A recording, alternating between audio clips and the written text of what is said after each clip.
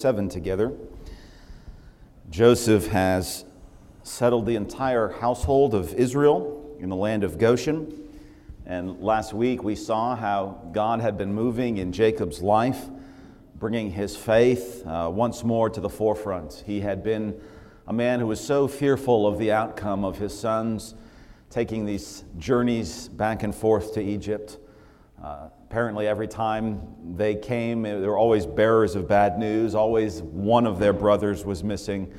But we saw that in God's good providence when the good news of Joseph's exaltation reached the ears of Jacob, how his heart, indeed his faith, revived in the purpose and providence of God. He traveled down toward Egypt, worshiping and sacrificing at Beersheba along the way, dedicating himself to the purposes and the providence of God. And then in Egypt, how he stood before Pharaoh. And though that would have been an impressive sight, it did not take Jacob's breath away. He seemed singularly unimpressed by the pageantry and the power of Pharaoh's imperial court. Rather, was more interested in testifying about his fathers and their calling as pilgrims and sojourners in this world. So last week we saw that Hebrews 11 moment, really, where Jacob, just like Isaac and Abraham before him, confessed that they were strangers and pilgrims on the earth. As the writer of Hebrews says, those who say such things declare plainly that they seek a homeland. So this morning we're going to look at the famine as it begins to unravel in the final 2 years from verses 13 through 31. We begin in verse 13. Now there was no bread in all of the land, for the famine was very severe, so that the land of Egypt and the land of Canaan languished because of the famine. We really here begin with the judgment of God. The famine, we note, was very severe. The land of Egypt, the land of Canaan languished. The imagery is striking. It's like a man fainting. The land is drooping. It's as though the people are on the very brink of death and they're lying prostrate, waiting for that inevitable end to come. What is God doing in bringing this famine upon the land? God is bringing judgment. He's bringing judgment to the land of Egypt. He's bringing judgment to the land of Canaan. God has foretold this coming judgment. And as we look at this judgment, we acknowledge that God is the one who has provided, and God is also the one who has taken away. God is the one who gave corn supply in abundance for 7 years, and God is the one who brought famine and deprivation for the following 7 years. John Calvin says, "It's not for those who cultivate lands to trust in the land's abundance. Rather, let them acknowledge that their provision doesn't spring from the bowels of the earth so much as it falls down from the secret blessing of God in heaven. There is no luxury so great that it cannot soon be exchanged for barrenness. It is not so much that God will always send rain, but often sprinkles with salt. Meanwhile, it's our place to turn by faith to the kindness of God who nourishes his own people even in the midst of famine." That's certainly something we see in chapter 47. So God is bringing judgment upon the land. We can't say, oh, here he is, this angry God of the Old Testament, this angry, judgmental, almost schizophrenic God. We can't ignore the 7 years of blessing and abundance that have actually made way for Joseph to provide for his people in the 7 years of famine. But what we see altogether is God moving through judgment, ultimately for the sake of salvation. God moving through judgment for the salvation of Jacob and his household. God moving through judgment even 400 years later for the salvation of his people in the book of Exodus. And so you see even here the seeds of what God is doing in order to bring salvation out of judgment. And this is how God works throughout history. God brings judgment upon nations, and through that judgment he secures and saves his people. And so there's always the 7,000 that will not bend their knee to Baal. There's always those that God is feeding. Though it may be by ravens, God nevertheless is protecting and providing and securing his people. If not in this life, in the immediacy of the urgency of judgment, then certainly securing them in their hope in the world to come. This judgment of famine also brings us closer to the dynamics of possession. And that's something that I think will guide us through these verses. If we look at this theme of possession, what we see first is the Egyptians' possession, which is their own land, their own produce, their own goods. And that turns over to Pharaoh. So we see Pharaoh's possession in contrast to Jacob, in contrast to Israel's possession, which ultimately is the promise of God's possession. So these four parts are going to guide us through these verses. The Egyptians' possession, secondly, Pharaoh's possession, third, Israel's possession, and lastly, God's possession. Verse 14. Joseph gathered up all the money that was found in the land of Egypt and in the land of Canaan for the grain which they bought, and Joseph brought the money into Pharaoh's house. So when the money failed in the land of Egypt and in the land of Canaan, all the Egyptians came to Joseph and said, "Give us bread, for why should we die in your presence? For the money has failed." And then Joseph said, "Give your livestock, and I will give you bread for your livestock, if the money is gone." So they brought their livestock to Joseph, and Joseph gave them bread in exchange for the horses, the flocks, the cattle of the herds, and for the donkeys. Haven't you loved the stage presence of these donkeys so far?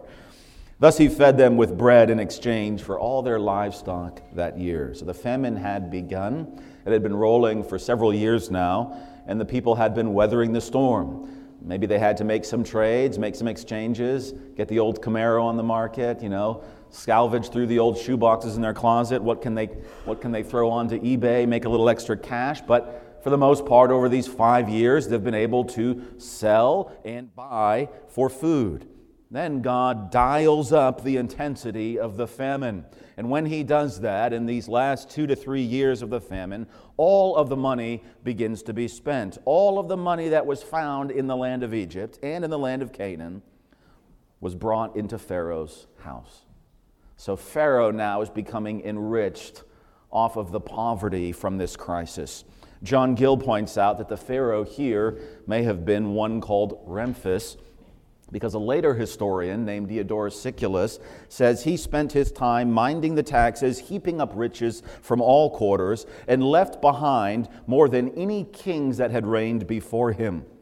If this is Ramphis, the same figure that Herodotus, a Greek historian, calls Rampsinitus, Herodotus says he had the greatest quantity of money of any of the kings of Egypt.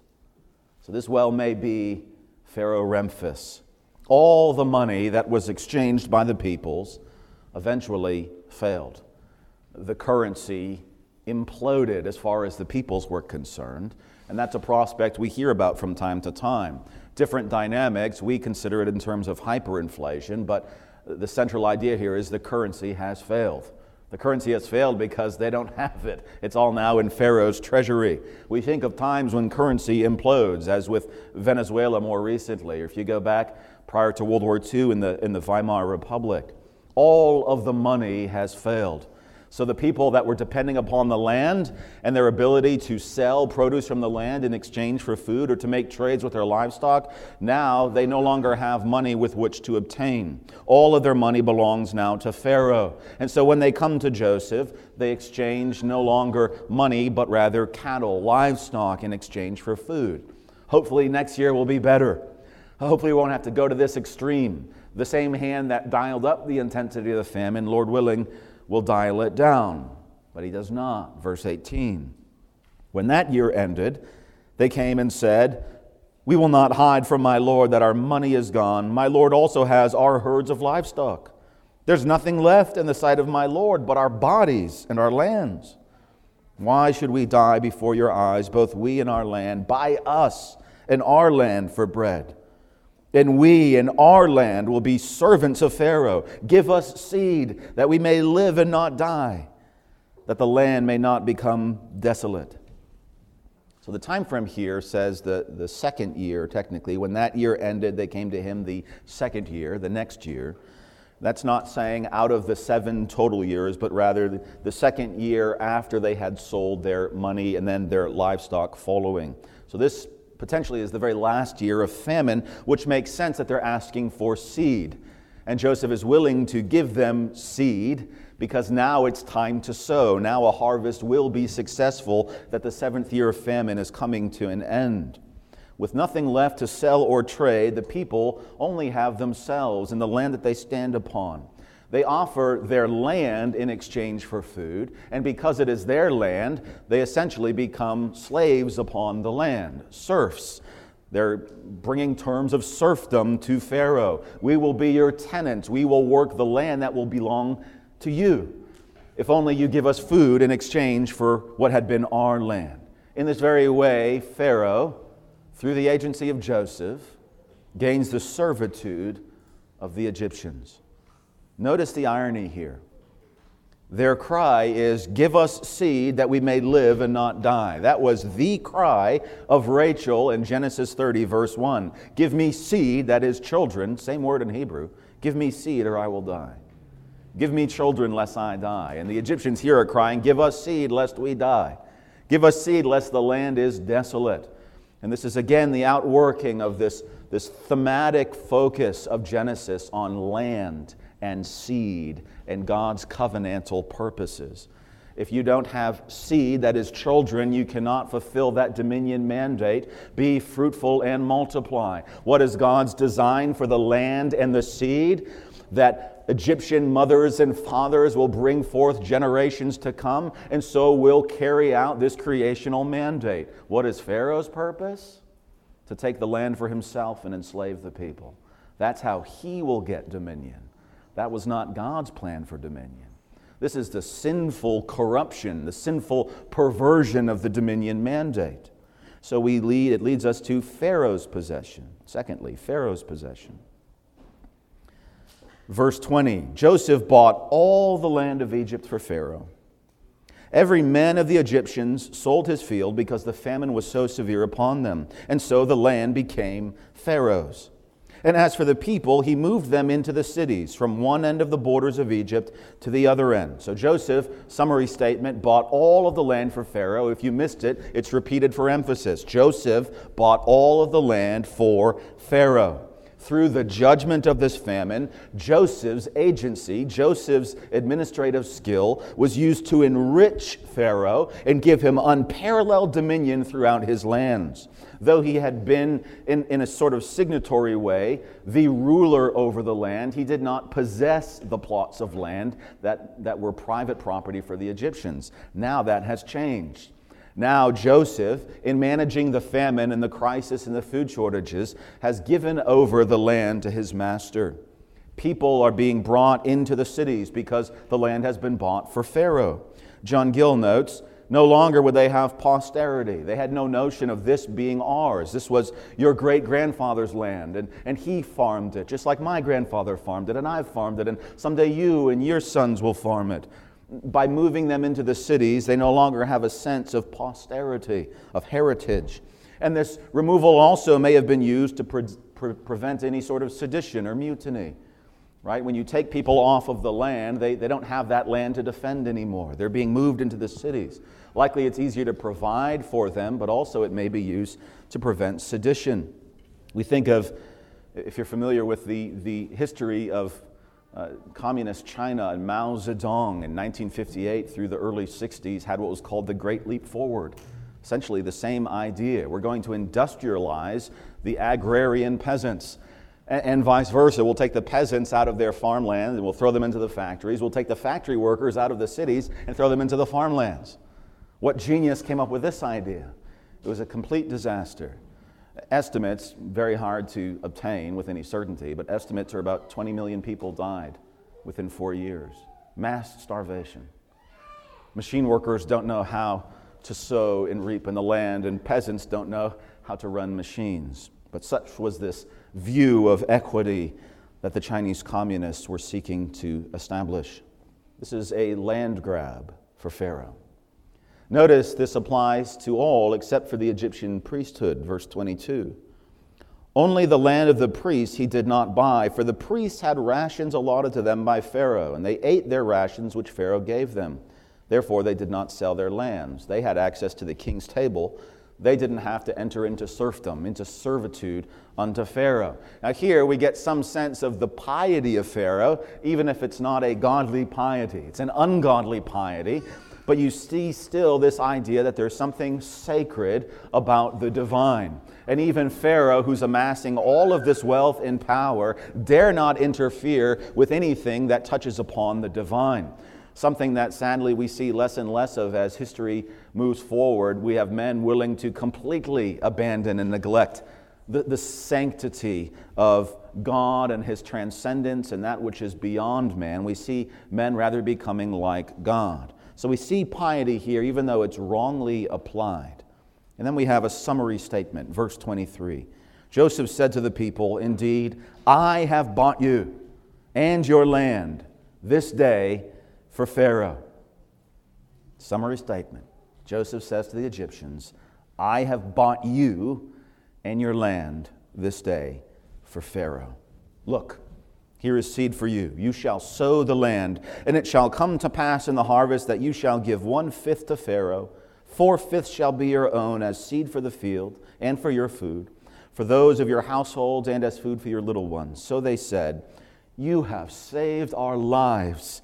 Let us find favor in the sight of my Lord, and we will be Pharaoh's servants." And Joseph made it a law over the land of Egypt to this day that Pharaoh should have 1/5, except for the land of the priests only, which did not become Pharaoh's. So Joseph has now procured all of the lands, except for the Egyptian priesthood, all of the lands for Pharaoh, who had already taken all of the livestock and all of the money. This is a total possession for Pharaoh. And Joseph is the one who throughout this narrative has been the key figure to obtain access to all of this property and all of this wealth. Joseph is the one who could say uniquely, "I have bought you for Pharaoh. I bought your cattle for Pharaoh. I bought your land for Pharaoh. I am the one who has given Pharaoh unparalleled dominion over you." How are we to understand that? How are we to understand Joseph's actions? Notice that the people are grateful. They're pressed by this crisis, but they're grateful. They acknowledge that Joseph has saved them. "You have saved our lives. If only we can find favor in your sight, we'll gladly become servants to Pharaoh." How are we to understand Joseph's actions in light of the people's reaction? One of the contrasts that is noticed is Joseph freely gives to his own. He had settled his family in Goshen, and of his own means he provides for them. They don't have any of these harsh terms. They don't have to come and barter for food. Though they don't have land that's truly their possession, they don't have to sell their livestock in order to eat. But when it comes to the Egyptians and the other Canaanites, they have to give away their wealth and their livestock and eventually their land and themselves, all so that Joseph would feed them and they would become servants for Pharaoh. Before this day, with respect to their own property, every man had his field, his garden, a vineyard to himself. But now, all of that belongs to Pharaoh. So how are we to understand Joseph's actions? It's difficult, isn't it? It's not straightforward. Many have defended Joseph. There's many sermons about principles of wise leadership that flow out of Genesis 47. Someone defended Joseph that this is in fact one of the more godly responses that could have been given to the crisis. And one of the points of that defense is look at how the people react. They say he's their savior. They willingly, even gratefully, become servants to Pharaoh. I understand that defense, but I think the text is not as easily negotiated as that. So let me show you an example of the defense from, nonetheless, John Calvin. "Why should it not be lawful to acquire land for the king at a just price? To this may be added that Joseph extorted nothing. He entered into a treaty with the people at their own request. I confess, indeed, it's not right to take whatever may be offered without discrimination. For if severe necessity presses, then whoever wishes by any means to escape it will submit to harsh conditions. But I do not defend Joseph on this ground alone, that the Egyptians voluntarily offered their lands, as men who are willing to purchase life at any price. But I say, this ought to be considered. He acted with equity, even though he left them with nothing. I can't help, but again, all due respect to John Calvin. Did you just notice that sentence? Joseph acted with equity, even though he left them with nothing. Amazing. The terms could have been more severe if they themselves had been consigned to perpetual slavery, but he now concedes to them personal liberty and only covenants for their fields. So notice that Calvin remarks, in part, the people were grateful. That's not the sole ground for his defense. But he says, notice that the people are grateful. That says something for the way that Joseph dealt with them. Now, we could reinforce that. Not only were they grateful, there was no mutiny, there was no rebellion, there was no sedition. They were not saying, hey, there's more of us than there are of them. Let's tear down the strongholds and open up the storehouses for ourselves. Maybe that was, again, part of the reason that they were moved in and out of cities. It's interesting, though, when I think about, in our own neck of the woods, the very rebels that were part of the rebellion against King George III during the days of the War for Independence, and how shortly after that victory there were a number of other rebellions from the very same rebels. So George Washington, who had led the American rebels against the crown, ended up having shortly after to put down rebellions like the Whiskey Rebellion in the 1790s, or in our own area, Shays Rebellion. And so you have this idea that because we've now tasted something of freedom, we're unwilling to have any undue yoke put upon us. And even if you tax the goods that we trade, like whiskey, we'll go to war. We'll pick up our muskets again and do this all over. And you have that in contrast to something like the regime of North Korea, and how when UN rice bags are doled out to people, how grateful they are that the Kim Jong-un has seen fit to provide for my family this means. Difficult to understand. Ian Provan, who wrote, I think, a very helpful book called Seriously Dangerous Religion. He's an evangelical Old Testament scholar. And he wrote this book to kind of say, Scripture likes to be more honest than we're willing to be. Scripture simply puts it out there. This is what happened. We can't assume that just because it's recorded, we are meant to defend it. We are meant to say, this is how it should have been done. This is what should have been done. This was a good and godly exercise. We've already seen throughout Genesis that is rarely the case. Just because Abraham, Isaac, or Jacob do something does not make it right. It's only when they're obeying the revealed will of God. And this might be one of those instances where is Moses helping us see a darker chapter, perhaps a lapse of wisdom in this man who, like Solomon, was filled with the Spirit of God. This is what Ian Provan says. The people are grateful enough to be alive, but in truth, these are oppressive arrangements. This is, in fact, exactly the sort of oppression from which God will shortly rescue the Israelites. It's exactly the sort that the prophet Samuel describes when picturing the Israelites under a king who treats them just like the other kings of the other nations. Such oppressive societies bear no relation to the good society that God calls for throughout the Old Testament. And this is Ian Provan's conclusion.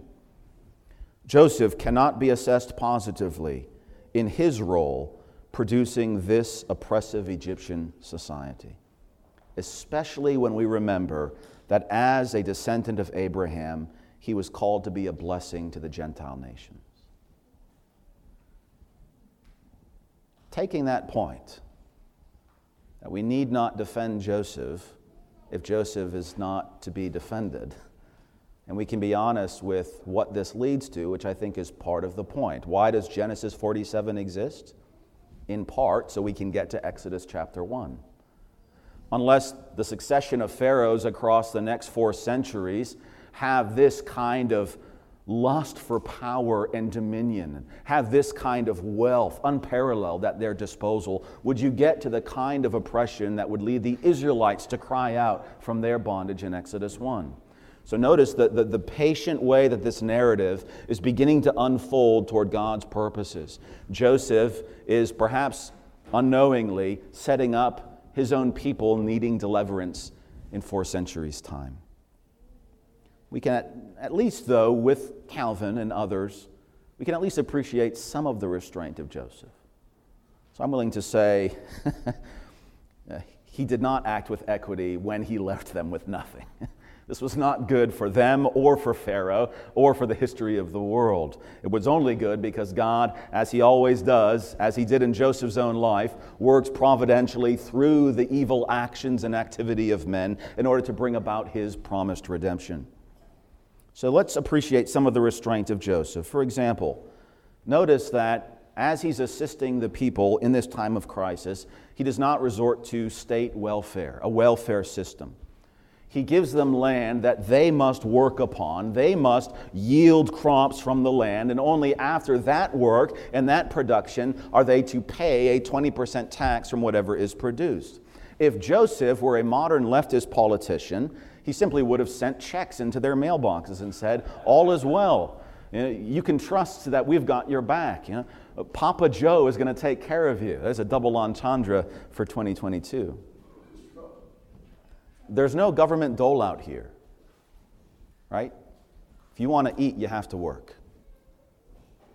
When you work the land, when the 7th year of famine is over and the Nile Delta begins to saturate the soil with all the nutrients coming out of the Mediterranean, and pretty soon you have the bumper crops that you've been longing for 7 years. In that abundance, 20% will seem like nothing.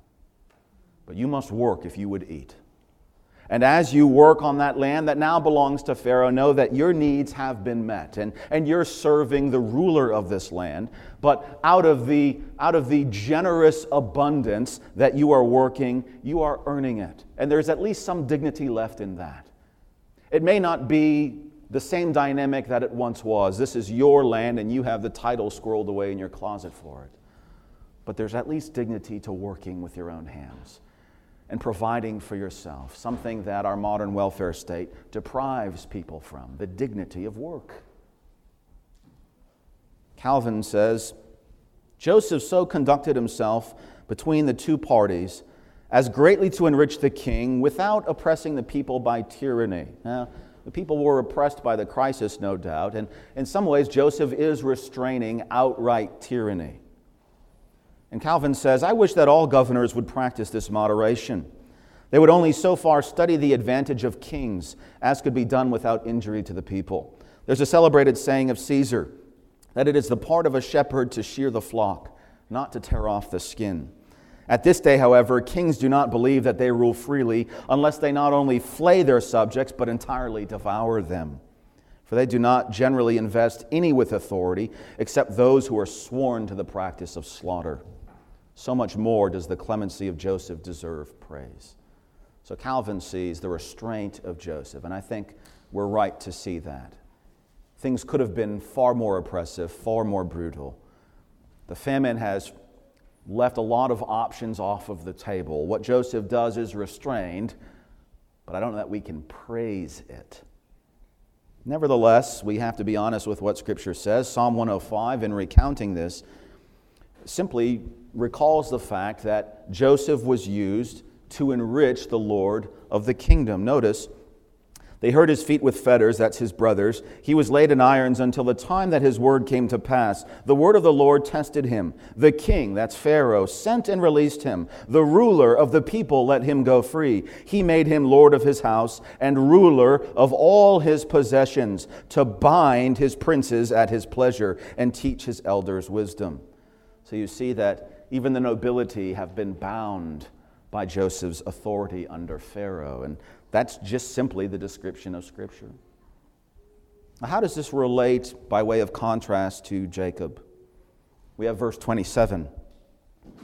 Israel dwelt in the land of Egypt, in the country of Goshen, and they had possessions there, and grew and multiplied exceedingly. So notice the contrast between verses 13 through 26 and verse 27. Verses 13 through 26 is the dwindling, the deprivation of the Egyptians and the Canaanites. They've lost their money and their livestock and their land. Give us seed lest we die is their cry. And meanwhile, what is Israel doing in Goshen? Israel is expanding, increasing, becoming fruitful. Rather than losing their possessions, they're gaining possessions. And so that's Genesis 47, verse 27, by way of contrast. God has provided for his people in such a way that the famine has not hurt them. They're already in seed form, being brought out of Egypt, as it were, with many great possessions. Habakkuk 3, verse 17, though the fig tree may not blossom, nor fruit be on the vines, though the labor of the olive may fail, and the fields yield no food, though the flock may be cut off from the fold, and there be no herd in the stalls, yet I will rejoice in the Lord. I will joy in the God of my salvation. That is a song that could have been sung by Israel in the land of Goshen. Psalm 37, verse 16 and following, a little that a righteous man has is better than the riches of many wicked. For the arms of the wicked will be broken, but the Lord will uphold the righteous. The Lord knows the days of the upright, and their inheritance shall be forever. They shall not be ashamed in the evil days. In the days of famine, they shall be satisfied. A song that could be sung by Israel in Goshen. In the days of famine, they are satisfied. Israel is dwelling in Goshen, secured and nourished by the Savior, who in this instance is Joseph. And this is what we read last week in verse 11. Joseph situated his father and his brothers and gave them a possession in the land of Egypt, in the best of the land, in the land of Ramses, as Pharaoh had commanded. So who has the possession of the land in Egypt? Israel. In total contrast to the Egyptians in Egypt, who have lost possession within the land. It's interesting to see this dynamic of possession in chapter 47. The people of Egypt have now become the possession of Pharaoh. Our land and we ourselves belong to you. We are your servants. Meanwhile, God is securing a possession for his people and in many ways allotting them possessions in the land of Egypt. Notice what God had promised to Abraham in Genesis 15, verse 14. The nation whom they serve I will judge. Afterward, they shall come out with great possessions. You remember when they are leaving from the land, how they're taking jewelry and gold and all of the precious possessions of the Egyptians on their way out. Well, we see in seed form God preparing that, almost emblematically showcasing that that's what he will do. Genesis 17, verse 8, I give to you and your descendants after you this land in which you are a stranger, all of the land of Canaan, as an everlasting possession, and I will be their God. So notice this, possession of the land. That's the key. It's the key for Pharaoh. It's the key for God. Pharaoh now possesses the land in ways he had never before. And Israel is in Goshen. Maybe as they have a possession and they have possessions in that land, maybe they're tempted to turn their hope toward Egypt, to get really comfortable and begin to set up their lives in Goshen. I guess this is just going to be our land flowing with milk and honey for decades and centuries, millennia to come. But that is not what we see Jacob doing. Jacob, as we see and as we will see, has completely the opposite thinking. Give me all the possessions of Egypt, that is not enough. I want what God has promised. I want the promised possession of Canaan. Canaan right now is desolate. It's completely barren. There's nothing like he has in Goshen, eating quite literally off of the king's table. But for Jacob, who's walking by faith, all that he wants is to be in the sense of God's promise in the promised land. He wants the everlasting possession that was promised to Abraham. Stephen in Acts chapter 7 draws out the same thing. God gave him, that's Abraham, no inheritance in it, not even enough to set his foot on. But when Abraham had no child, he promised to give it to him for a possession, and to his descendants after him. And God spoke in this way, that his descendants would dwell in a foreign land, that they would bring them into bondage and oppress them for 400 years. So that's where we are. We're hovering between the tension of a possession of the land that they are now exiled from through the famine. And yet they're in this very land where they're gaining a possession, knowing what God had promised Abraham. We will be slaves. We will be in bondage. We will be oppressed for 400 years. And really the summary of Stephen in Acts 7 is where we are in verse 27. When the time of the promise drew near, which God had sworn to Abraham, the people grew and multiplied in Egypt until another king arose who did not know Joseph. So Joseph, as the wise administrator, can restrain the tyranny of this serpentine king. But as the centuries roll by, there arises another Pharaoh who does not know Joseph, who does not have a wise man of God to restrain the abuse of power and tyranny, but rather a Pharaoh who has a hardened heart and will oppress the people even as plagues come crashing down upon his own land. And that brings us lastly to God's possession. God's possession. We read in verses 28 and following, Jacob lived in the land of Egypt 17 years, and the length of Jacob's life was 147 years. And when the time drew near that Israel must die, he called his son Joseph and said to him, "If I found favor in your sight, please put your hand under my thigh and deal kindly and truly with me. Please do not bury me in Egypt, but let me lie with my fathers, and you shall carry me out of Egypt and bury me in their burial place." And he said, "I will do as you have said." He said, "Swear to me." And he swore to him. So Israel bowed himself on the head of the bed. 17 years of life dwelling in Goshen. Interestingly, his time with Joseph ends as it had begun. He had spent about 17 years with Joseph before Joseph was torn from him by his other sons.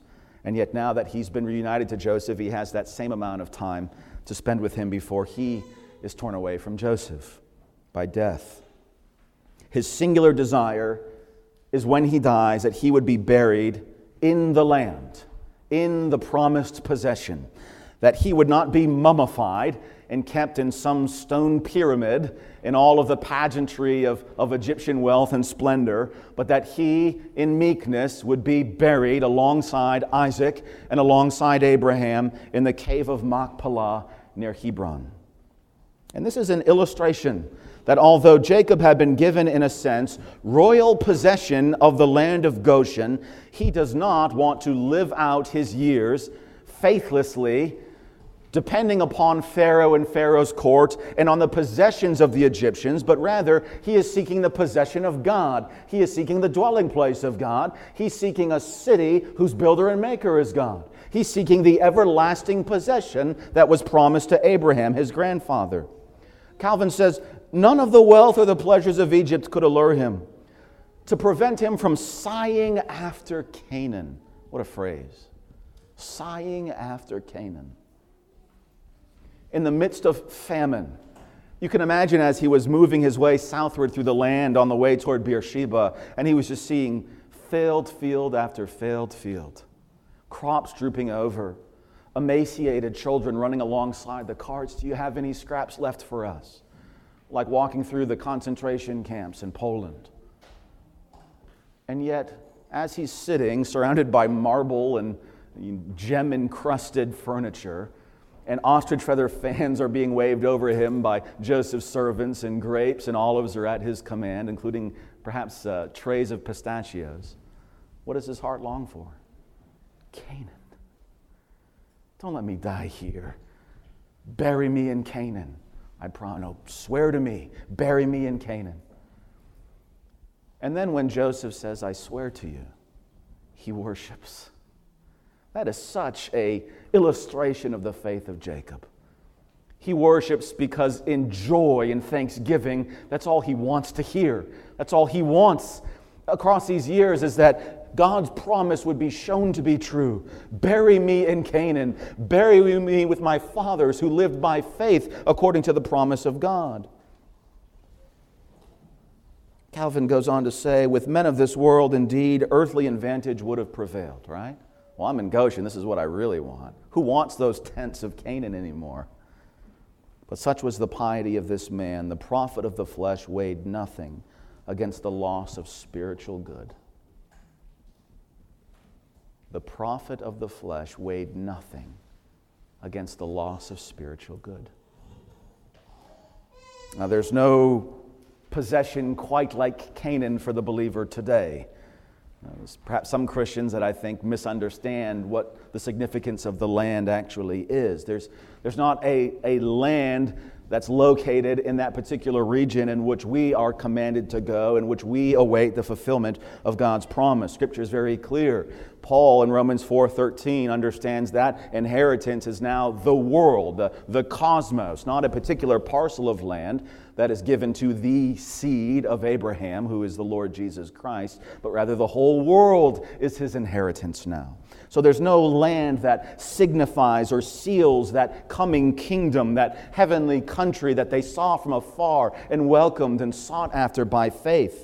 There's no temple today which signifies or seals the dwelling place of God with his people and the Lord Jesus as our high priest. There's always this now but not yet character when we look at these symbols and these themes that are unfolding in the Old Testament.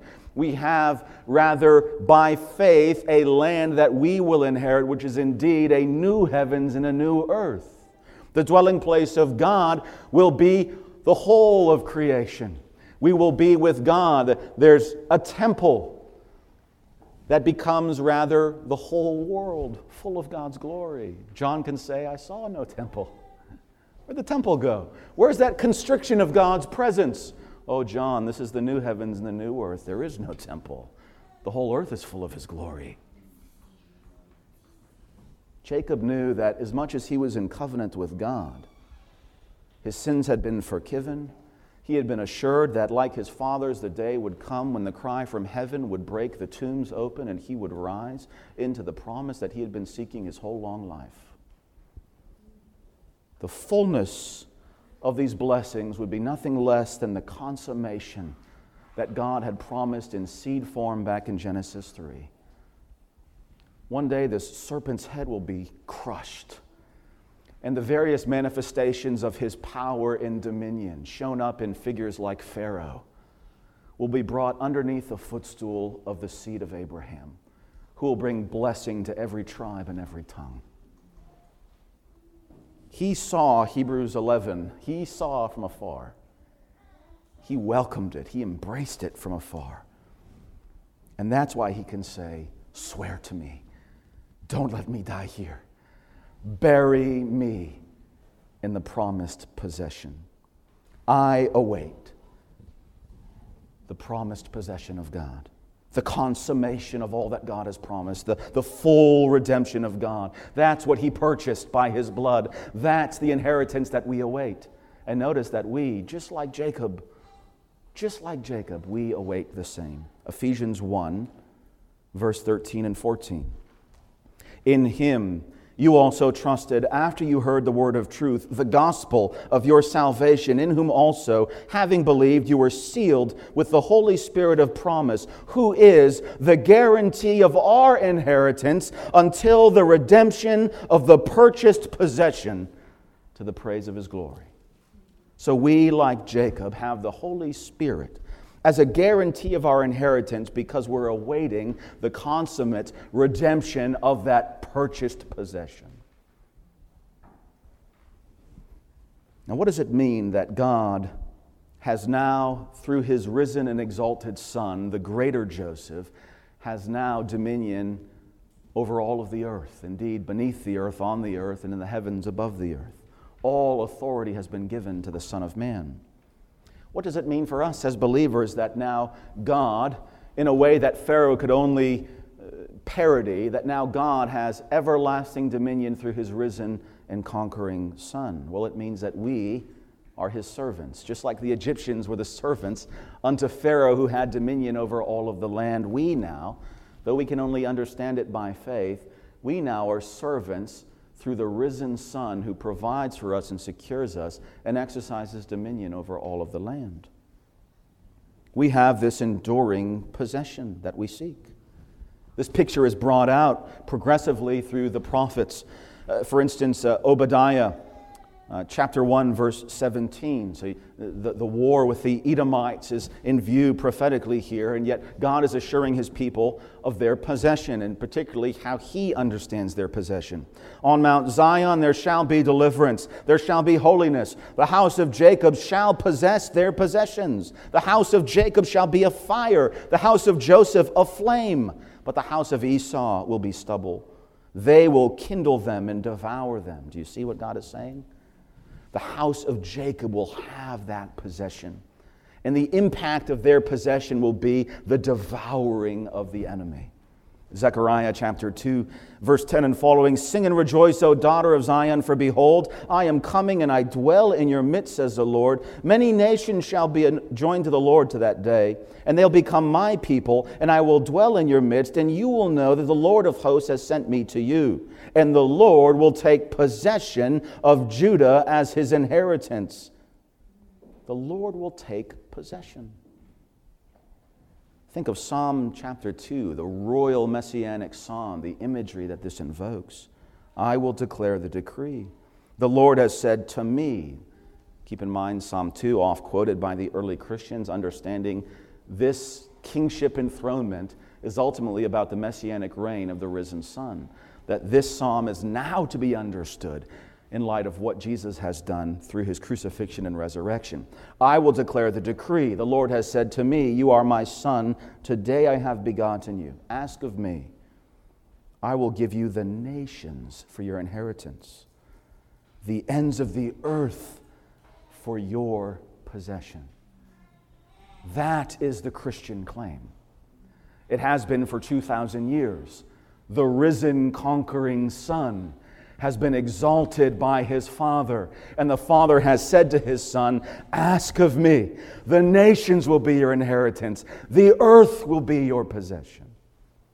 So then we are his servants. That possession leads to our servitude. Render to Caesar the things that are Caesar's, to God the things that are God's. We have a picture, don't we? We have a picture of the gospel in verse 25. I'm shocked that Charles Spurgeon didn't preach a whole sermon on verse 25. This would be like Spurgeon's, home run, instant. This is a picture of the gospel in verse 25. "You have saved our lives. Let us find favor in your sight. We will be your servants." That's the gospel. You have saved us. We are yours. You have saved us. Look kindly upon us. Let us serve you. We gratefully serve you. We understand what was at stake. We know what you have saved us from. We know at what cost you have saved us. Please let us serve you. Please let us serve you. You have saved our lives. You see, there's a spiritual hunger and a spiritual poverty that drives people to that kind of profession to the Lord. It's not the physical famine, but rather the spiritual famine in the soul, where people realize, I can't keep going this road of death, this wide path of destruction. I'm being consumed, I'm languishing, I'm being devoured alive. Save me. And when you encounter that salvation, your response will be the same. Let me find favor in your sight that I may serve you. I want to show my gratitude to you. I never want to forget the way that you saved me, and I want to give my life over to you. Truly, you are the possessor of all things, and I am just a serf unto you. What can I serve you with but with what you provide? Truly, I am your servant. So the problem with most of the world today is we're Israelites dwelling in the midst of Egyptian society. And in Egyptian society, people honestly think that they're free. They don't realize just how in bondage they are. And the problem with the church is so often we feel like we're not free and we're in bondage, when in fact we are the most free. And that's the paradox of the kingdom, isn't it? Paul says as much in 1 Corinthians 7, that if you happen to be a slave and you're an early Christian in the church, Paul says, don't let it bother you. You can find a way to be free, seek that freedom, but just remember this, that though you are a slave, you're actually free in the Lord. Then he says, and if you don't happen to be a slave, you're actually the upper crust in Roman society, remember this, you actually are a slave to the Lord. Kingdom paradox. We are slaves, but our yoke is light. We are slaves, but where the Spirit of the Lord is, there is freedom. We are slaves to the liberty and the peace and the joy of God. But we often live like that's not the case. We don't live like slaves of God. And the Egyptians, they think that they're free when in fact they're the most enslaved of all. It takes years to show that slavery. It takes some time for a young man to become an old man and the chains of that bondage to begin to show through. But we have this imagery. We are God's possession. 1 Corinthians 3:23. You belong to Christ. Sweet and short. You belong to Christ. Deuteronomy 14, which Peter takes up in 1 Peter 2, you are a holy people to the Lord your God. The Lord has chosen you to be a people for his own possession. He has sought a people to possess. Not in the cruel, harsh way of Pharaoh, but in the way of freedom and joy. How do we know that? By the shedding of his own son's blood, he possesses us as a people. So we've talked about in years past the difficulty of this concept of being a slave, a servant. Our translation happens to use the word bondservant because it somehow ennobles the idea of slavery. Now, I can understand the translator's decision because in many ways, once we say the word slave, we have an immediately negative connotation that wouldn't have always been true in antiquity. In the ancient world, there's many ways that you can be a slave, and that's actually a dignified status. You might actually be a slave to a very important dignitary or royal figure, and so you have social standing above those people who are not slaves. So we don't have that with Western chattel slavery and the sort of Atlantic slave trade. We have immediately negative connotations to slavery, and that's why we have to come up with words like bondservant. But truly, the translation, the word doulos in Greek, it's just slave, truly. So if you can remember that it's not an immediately bad, negative thing, but it's also something positive, that will help you navigate what it means. But even the idea of being a servant is something foreign to us in the West. We live south of a state that has license plates saying, live free or die. Doesn't bode well for a Christian who's called to be a slave to Christ. The problem is not that we are slaves, but who we are slaves to. Everyone's a slave. Everyone's a slave. But who are we serving? That's the issue. The people that are most enslaved to the beasts do not think they are enslaved. And the way that Christians can resist the allure of all that glitters and is false is by recognizing who they serve. So Paul, though he has all sorts of authority as an apostle, often in his letters presents himself as a slave. I'm a slave to you, to the church at Corinth. I'm a slave. Particularly because the church at Corinth, they wanted someone impressive with a big resume. They wanted someone that was powerful, like the great orators in the market square. And Paul says, I haven't come speaking with great power and skill. I actually came in weakness and foolishness. I desired to know nothing among you but Christ and him crucified. You forget, I'm just a slave. The primary aspect of this metaphor of slave is belonging. It's not just who we serve, it's who do we belong to, because a slave is a dependent. A slave is one who serves out of the things that they are provided. And so the relationship of belonging is more important than anything. Deuteronomy 14, a slave can so enjoy his master and that relationship dynamic that he can pierce his ear to the lintel and become permanent, become really a part of the family, a fixed position. It almost takes on this imagery of adoption. All of that is included in this Christian theme, this Christian metaphor. Who are we serving? Who do we belong to? That's the issue. The new Italian Prime Minister, I was listening to a clip this week, Prime Minister Meloni. It's a really interesting trend in some of these European nations where the sort of far-right nationalist parties are coming into unprecedented power in very secular leftist societies. And it was interesting to me that Meloni, in his very impassioned speech, you can watch it, it's been making its way around the airwaves. It's only about 3 minutes long, and she talks about the way that the leftist ideology is trying to sever the roots of identity and belonging. And so even to the core of male or female, right? You're just person one, person two, birthing parent, and so on. And she was doing quite well in establishing, they're trying to sever who we are.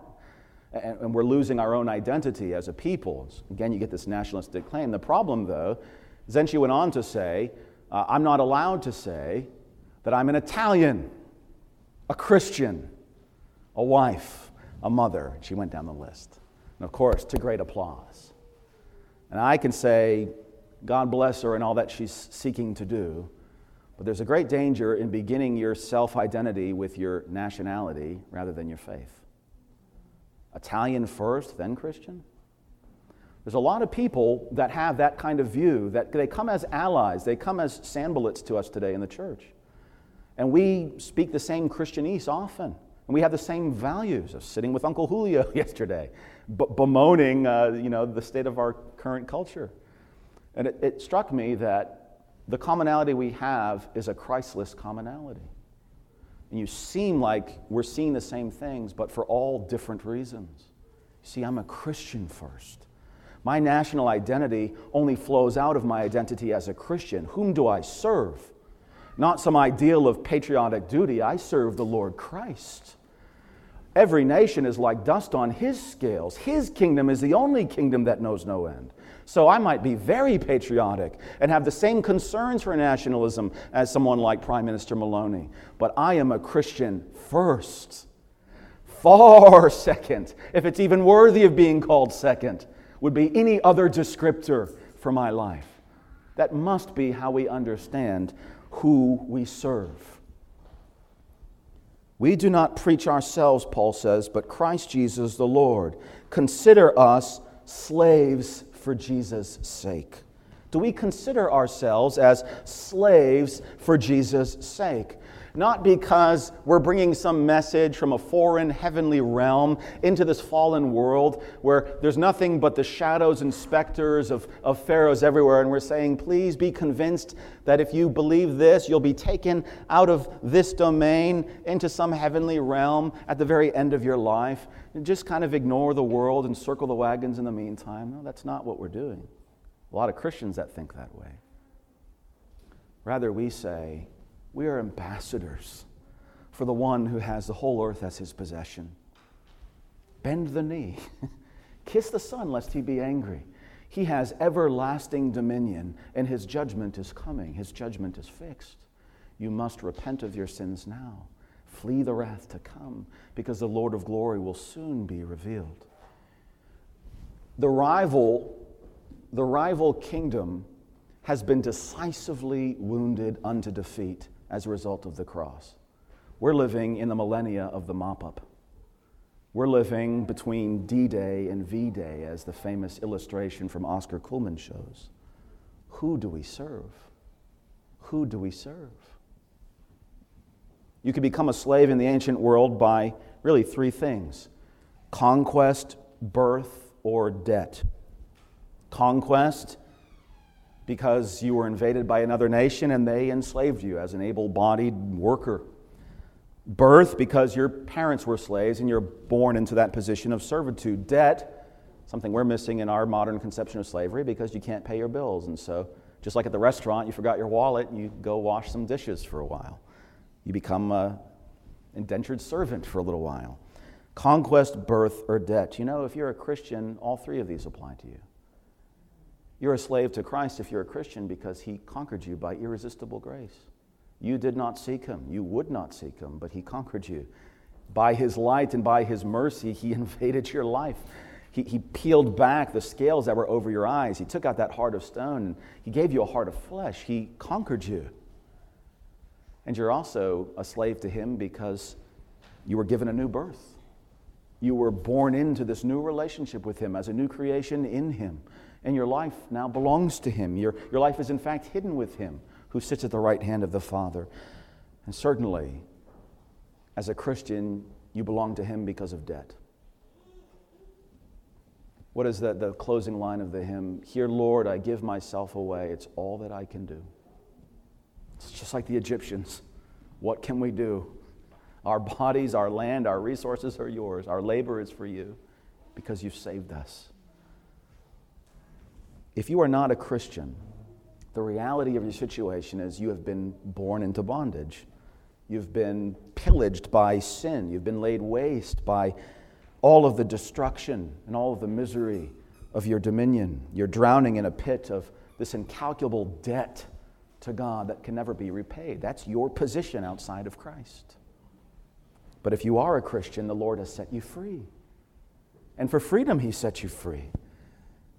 And out of gratitude, you serve Him. Out of gratitude, you lay your life down upon the altar.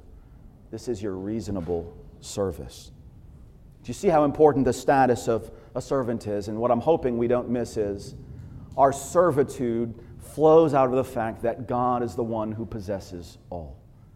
Because He possesses all things, we serve Him. We are ambassadors serving Him. Because he possesses all things will be ours. We are going to be co-heirs with Christ. And like the patriarchs, like Jacob here at the end of chapter 47, we await the fullness of that promised possession. Let's pray.